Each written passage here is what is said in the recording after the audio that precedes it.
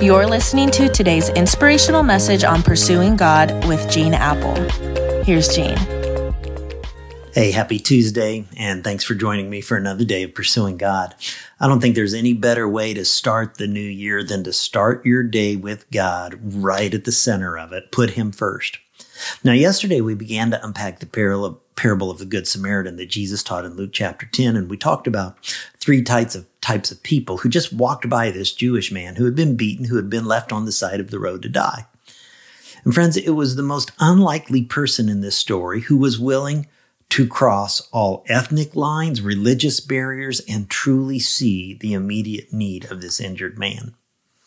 I started wearing glasses in the third grade. I'm nearsighted. I can see things when they're right under my nose. I just can't see things far away. I couldn't see the chalkboard at school, a sign on the highway, a movie screen in a theater. And that's a pretty good description of the first two guys who walked by this wounded man in Jesus' story of the Good Samaritan. The needs of this poor Jewish man on the other side of the road were just a blur. The needs didn't feel personal. These people were nearsighted, only able to see their own needs. And unfortunately, too often, that's a pretty good description of me. I don't know about you, but here's how it works. My life is pretty good. I eat well. I have a nice place to live. I'm healthy. Buy my clothes at Costco. But those people in the distance, like their needs, their problems, their issues, it's just kind of beyond my field of vision sometimes. They're on the other side of the road, so to speak. So what if my neighbor have needs? So what if my people in my community have needs? So what about foster children? So what about children in global poverty and nutrition and disease? They have their issues. I've got mine. And I'm just nearsighted.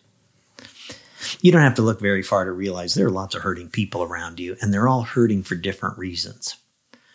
For instance, there's people physically hurting right now. Our world is a brutal place, and some of you right now are dealing with cancers, autoimmune diseases, multiple sclerosis, organs shutting down, broken bones, effects of COVID long term. Additionally, almost everybody you meet in one way or another is emotionally hurting. I mean, you can see a physical wound, but you sometimes, in our insensitivity, we don't sense the emotional needs around us. In fact, if you look around, you'll see, people smiling. You'll hear polite chatter, some laughter. But if you could look beneath the surface, I guarantee you wouldn't have to go very far to find some emotional wounds.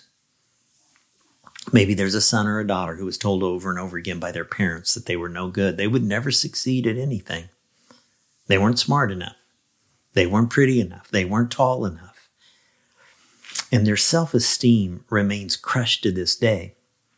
Maybe they grew up with alcoholic parents who are always raging on them. Maybe they're lonely and yet they're surrounded by people. We're surrounded by people who are physically hurting, who are emotionally hurting, and third, who are spiritually hurting. The thieves in this parable of the Good Samaritan represent Satan, the enemy of God, and the evil one isn't just satisfied to just wound with a temporary physical or emotional hurt. Jesus said in John 10:10 that he is a thief who comes to steal, kill, and destroy. He wants to rob us of eternal life. You see, this story reminds us there are people all around us with spiritual needs too. There are neighbors, our friends, family, people we go to work with, school with. And the spiritual stakes for their lives are so high. Friends, through the years, I've had to ask God to give me some corrective lenses and help me see people the way Jesus does.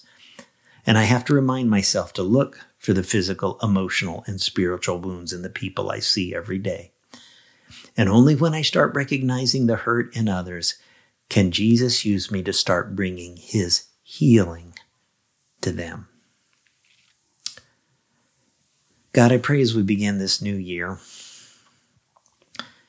we would just have eyes to see. And I ask you to forgive me for the times I'm nearsighted and I can only look at my own needs and my own hurts physically, emotionally, spiritually.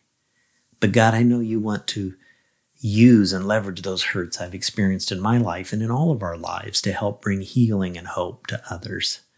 May this year be a year where we give healing, hope, and your Son to other people, boldly, courageously, lovingly. I ask it in Jesus' name. Amen. Amen. Catch you back here tomorrow. You're listening to today's inspirational message on pursuing God with Gene Apple.